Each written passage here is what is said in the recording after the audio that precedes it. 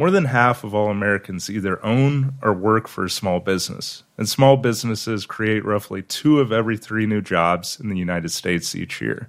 Brian, this week is National Small Business Week in the United States.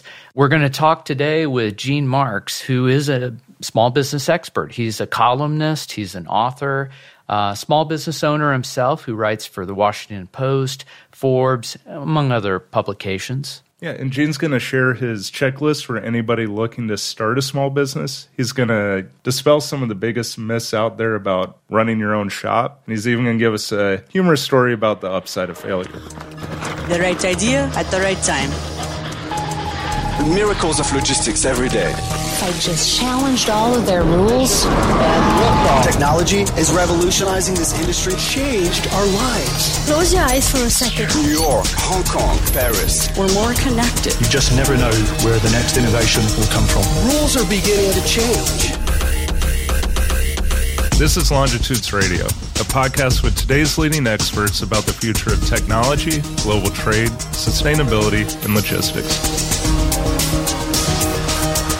I'm Brian Hughes. And I'm James Rowe.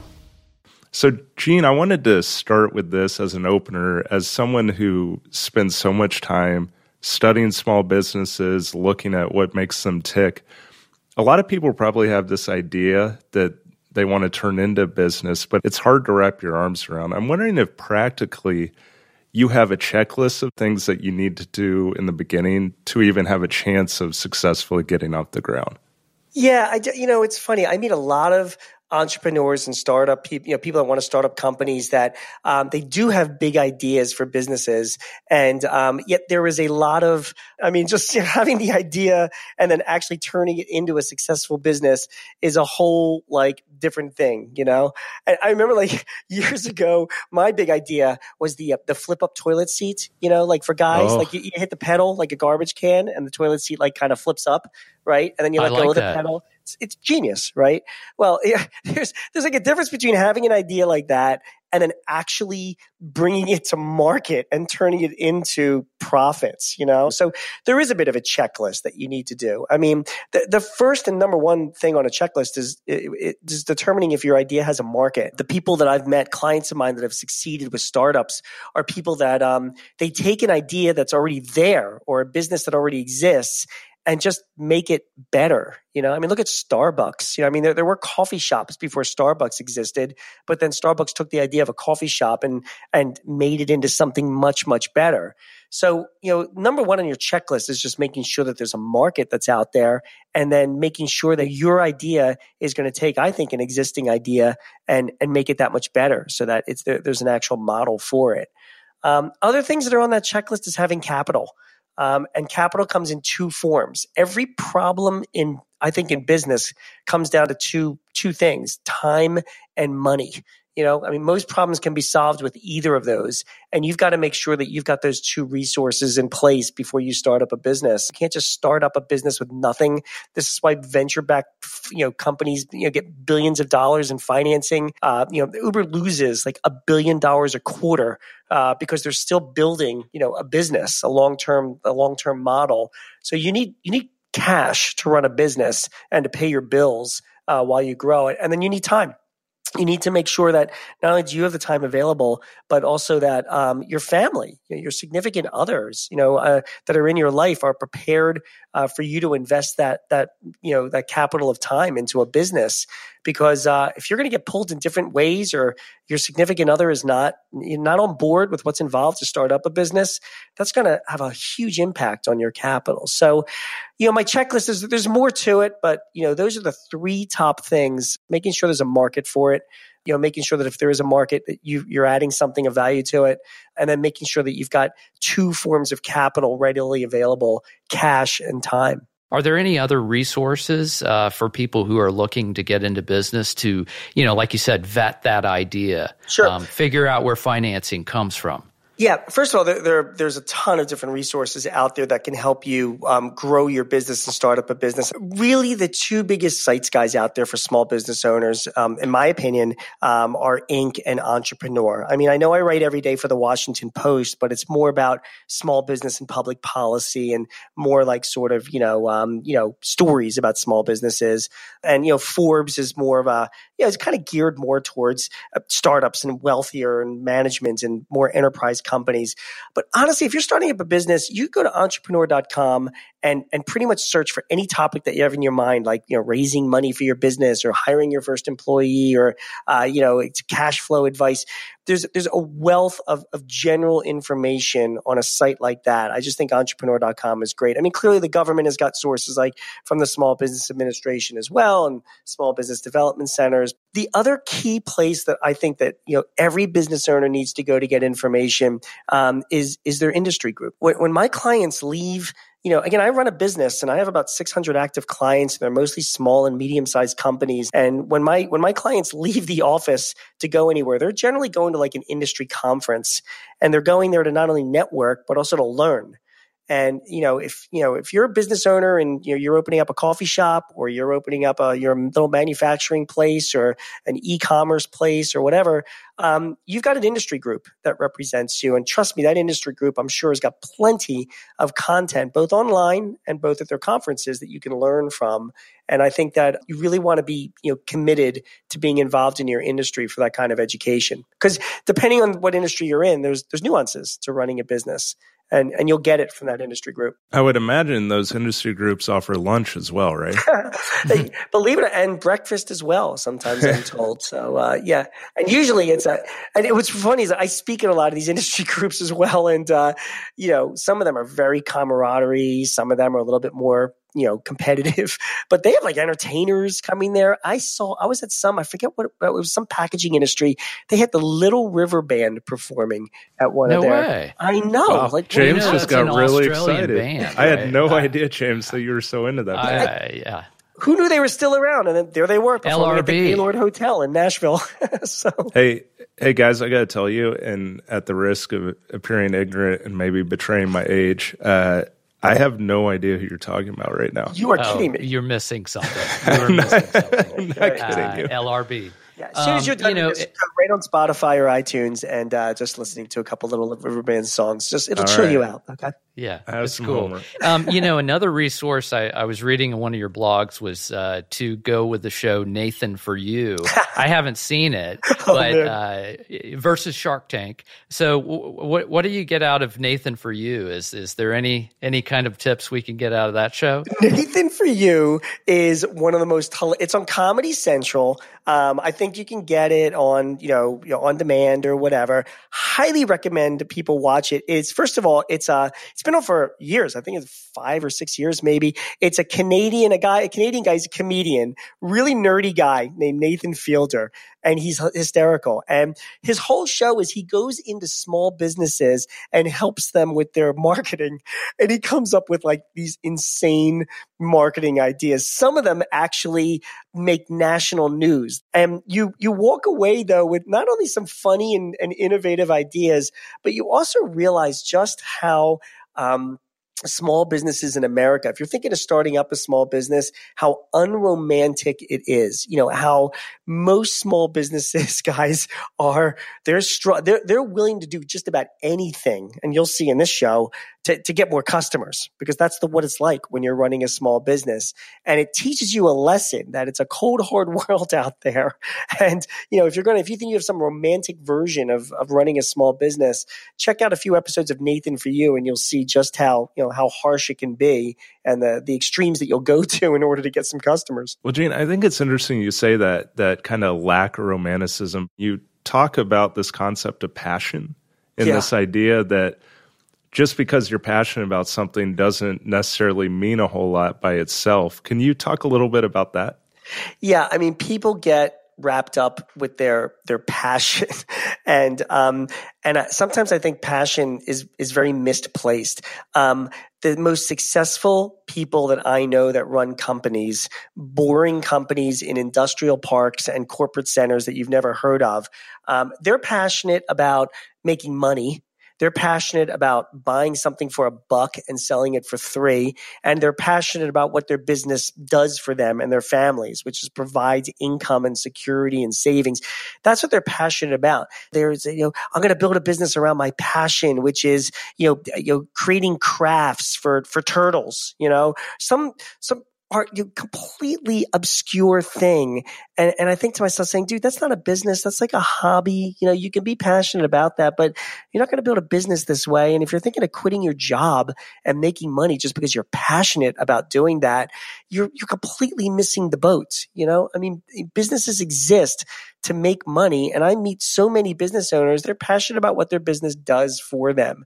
And I think that's just important to remember that there's a difference between being passionate about something that you just enjoy as a hobby or as a pastime versus something that you're actually going to turn it into something that's going to make you money and provide for your family. Well, Gene, first of all, honing in on that a little bit, I'm a little upset that you're talking about my crafts idea for turtles. That was supposed to be between you and me. It doesn't last. I'm telling you, these turtles, they last forever. You make it for one turtle. The turtle's going to have it for 100 years. It's ridiculous. Yeah, that kind of killed that idea. But so just so I'm understanding you correctly here, you're not dismissing passion or purpose or having, for lack of a better word, kind of a higher calling for what you do that gives you personal satisfaction. What you're saying is if you have all those things, but you aren't filling a market need, you're not delivering real business value, that you're kind of only halfway there. Yeah, that's a very, very good and diplomatic way to put it. Passion only gets you so far, but in the end, you have to have a business sense, and you have to, you have to have enough passion in making money and profits, because that is why you exist as a business. And if you're just going into something because you're passionate about it, but it doesn't have a market, it's not going to provide for your family. It's, then you're wasting everybody's time, and you're going to wind up very, very frustrated. One of the things you've talked about in your blogs is the idea of risk. And one of the stories that really kind of resonated for me was the Fergie singing the anthem. Yeah. And I really liked how you kind of framed that, where it's really about she had a victory in the sense that she took a risk. So first of all, let me ask you guys: Did you see Fergie's national anthem at the NBA at the yes, the All-Star game? And I can't wait to hear your defense of it, because it's an absolute train wreck.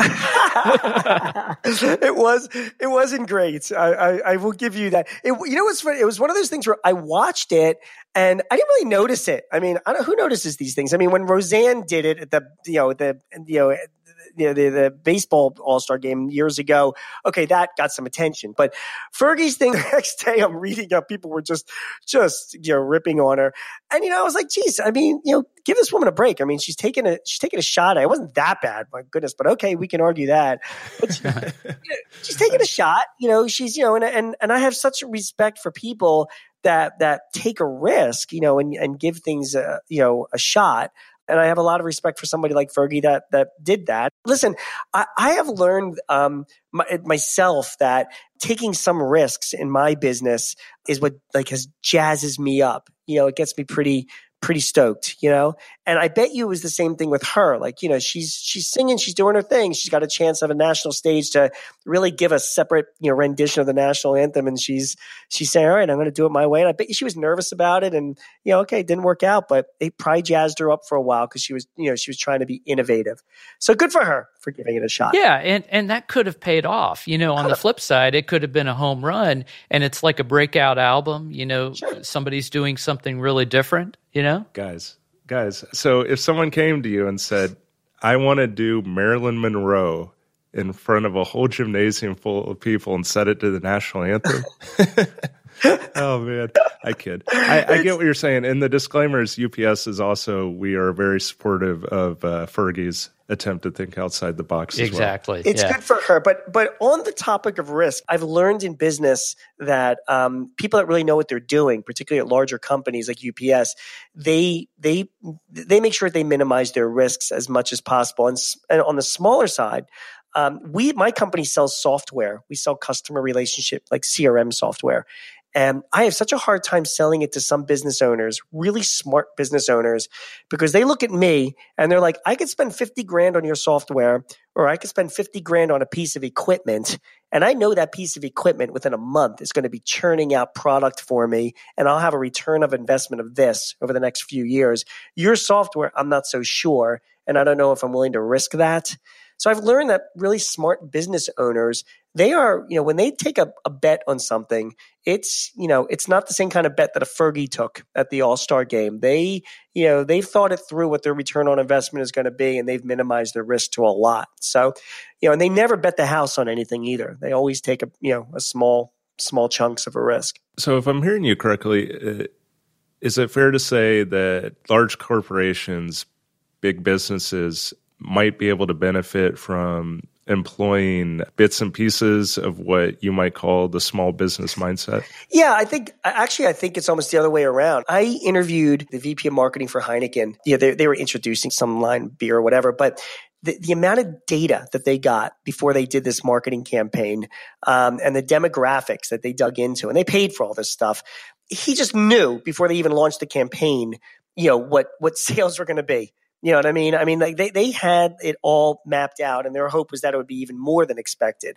So I think small businesses need to learn from big businesses that, most big businesses don't bet the farm on stuff, and they don't take outlandish risks on stuff. It's very measured and controlled and governed by data and metrics and feedback.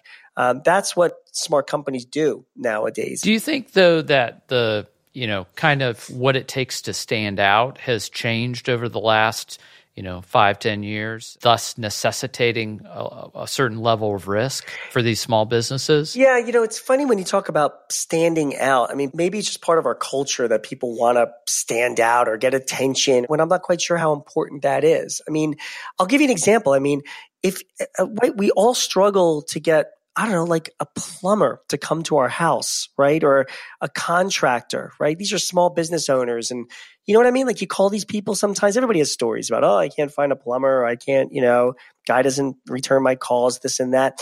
You need to stand out as a business owner. If you just do a really good job and have a good infrastructure and a good, organization, you will succeed. No one has to read about you in USA Today. You don't have to get any great PR. Trust me, word gets around when you're really, really good at what you do. So sometimes I think there's just a little bit too much emphasis placed nowadays on trying to get attention for your business, as opposed to just doing a really good job at what you do and growing your business through referrals and clearly the feedback that you'll get. Yeah. So speaking of strategy there, it sounds like, word of mouth. I think you had another bit that you've talked about, which is social media. We've looked at it as a free platform. Everybody can get an account, but I think you hit on the idea of you got to take it more active with advertising. So can you speak a little bit to the strategy? Once somebody kind of gets into their, let's say they have a really good idea, and they go into business for themselves. What is the world of social media doing? So, and I've learned this the hard way for my own business as well. There's no such thing as organic reach anymore. There's no such thing as like writing a killer post on Facebook or whatever, and then it goes viral and everybody finds, unless you're like a kid yodeling in a Walmart. Did you guys see that? It was hilarious. I saw it. It's pretty good. Yeah, it did go viral. Those things are always going to get attention and deservedly so. But for businesses themselves, we have to recognize that in 2018, Twitter and Facebook, which are the two largest platforms. Facebook by far, despite Facebook's challenges, remains the largest platform, 70 million small business pages on it. It is an advertising platform. You are not going to get attention for your products if you are, and your business, unless you're paying to play on these platforms. That is just a fact. So if you're trying to promote yourself on Facebook and grow your community and even sell products on Facebook, which so many businesses do nowadays, you've got to have a budget for advertising. And not only that, you've got to have somebody, because they all tell you that they give you the tools, you can get the campaign results and analyze the metrics, and they do. But come on, we're not going to do this, right? We're not marketing experts. We're just running a business here. You're not only going to have a budget for the advertising, but you're probably gonna have to hire somebody part-time or somebody to help out, to help you analyze the results of the many campaigns that you're going to need to run to see what's clicking and what's not.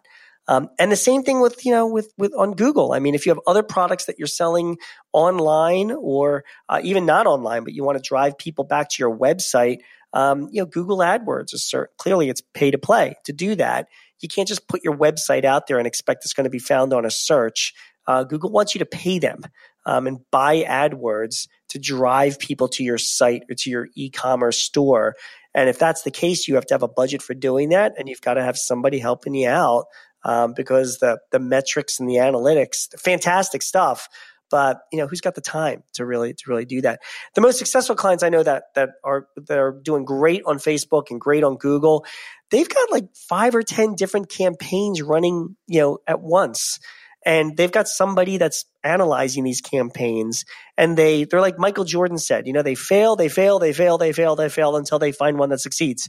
And then they pump a little bit more money into that, That's how you succeed on social media. Easier said than done. And again, this isn't I just learned all this the hard way. So that's where we are nowadays. Well, Gene, I want people to find this podcast, and I really want it to go viral, but we don't have this huge budget you're talking about. So I was wondering if, ahead of my next question, if you'd just like to yodel real quick. You took the words out of my mouth. You got to learn how to yodel. Or what we can do is we can film you maybe skateboarding off the roof of your house and down, you know what I mean, and into the street and like breaking a limb or so. And then that's maybe only do that once. Yeah, you only do that once, but hopefully that'll catch on as well. That's enough. We better get it right. So maybe in the hardest pivot in the history of this podcast, I'd like to go from yodeling and skateboarding to a question about the small business landscape. I think we've done kind of a good job with some action items and things people might be able to do as they work through the process. But as it relates to the environment itself for small business, I kind of wonder where things stand right now.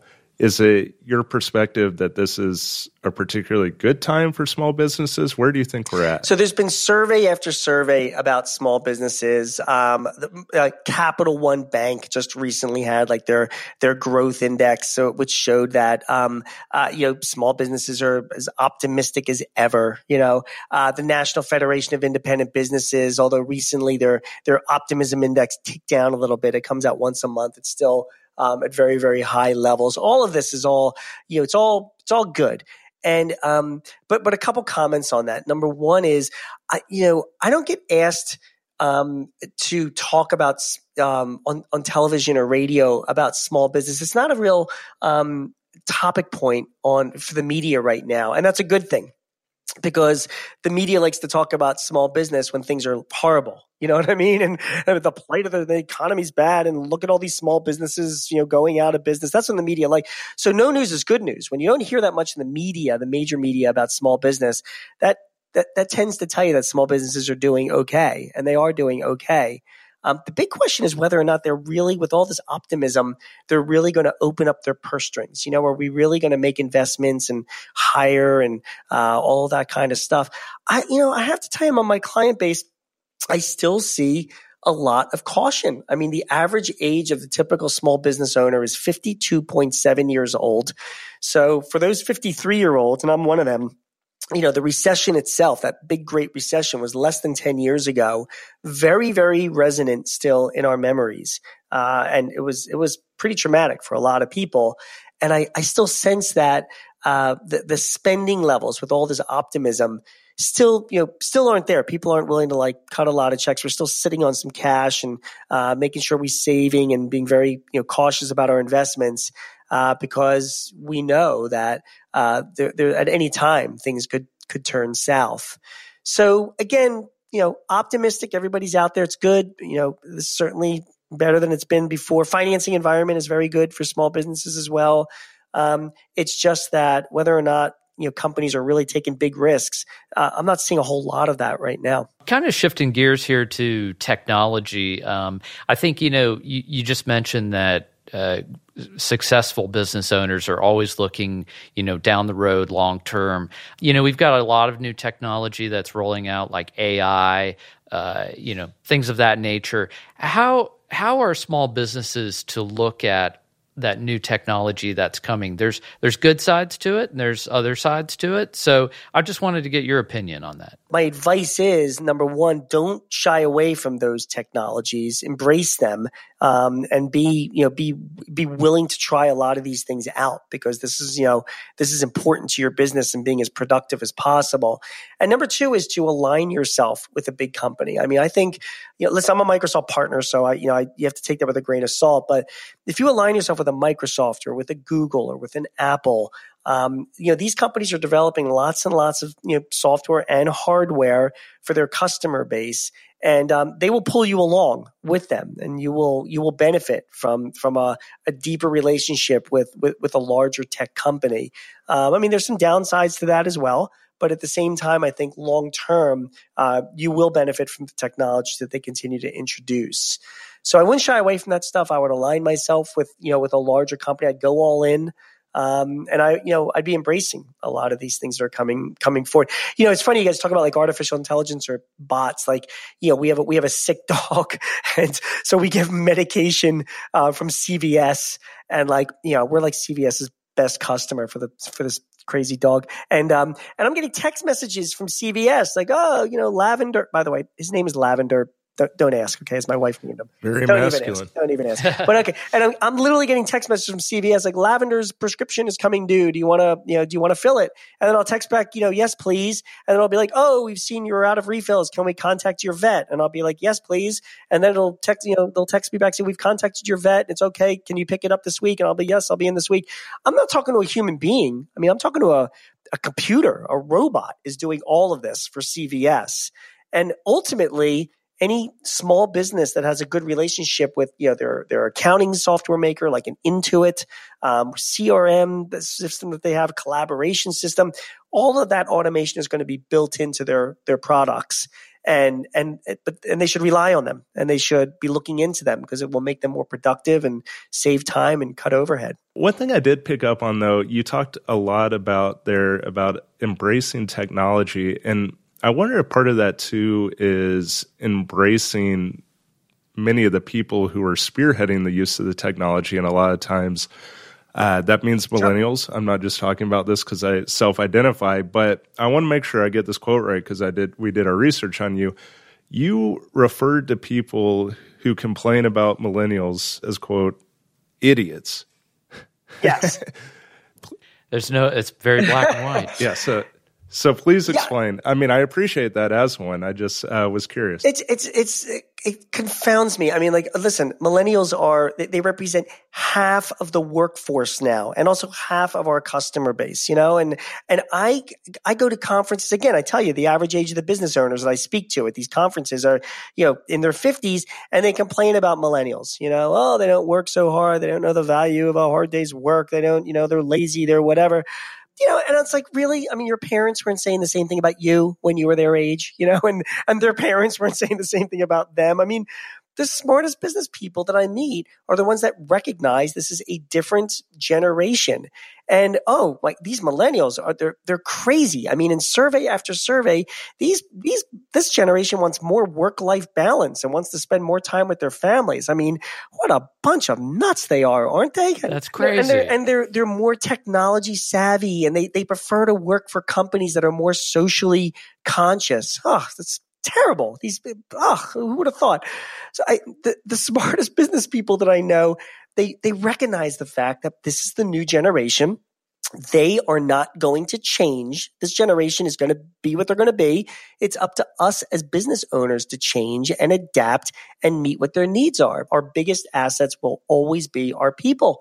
And the millennial generation are as hardworking and productive as any generation before them. They just have different values and different objectives. And, we've got to meet those values and objectives if we want to attract the best assets to our companies. And I just think the business owners that don't get that and complain or resist, I think they're idiots. Amen. Hey, kind of touching on what you just said about the millennials and the shopping and the way they shop. Lazy, by the way. No, I'm just kidding. Yeah. I'm just kidding. Yeah. Well, so, kind of going back to the idea of the customer base is really changing with the millennials, and they're making decisions differently. Also, we've got this huge migration over to online retail. So, I just wanted to kind of touch on that for a moment about, what small businesses need to do to win in this new online retail space. You have to make sure that you are doing things fast, full disclosure, providing pricing and whatever information is needed upfront, because people have very short attention spans and people want to get their information quickly. And then once they make that decision, they want to get their products in their hand fast. So the best advice that I give to people is to look at some of the major online marketplaces. They all have rules for their merchants and their resellers. And some of them can be pretty draconian about responding to requests and answering customer service issues and shipping fast and being on your toes.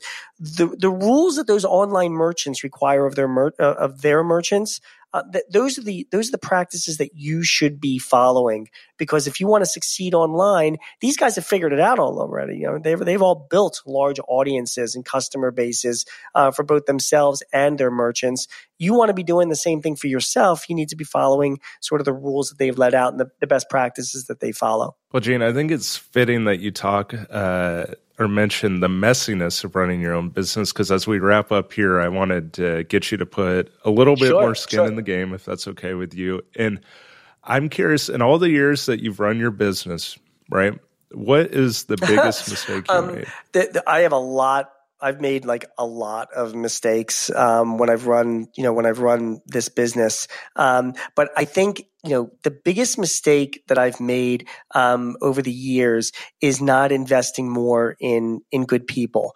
particularly when I first started up. I mean, I had 10 years of my business where it was just me and my dad.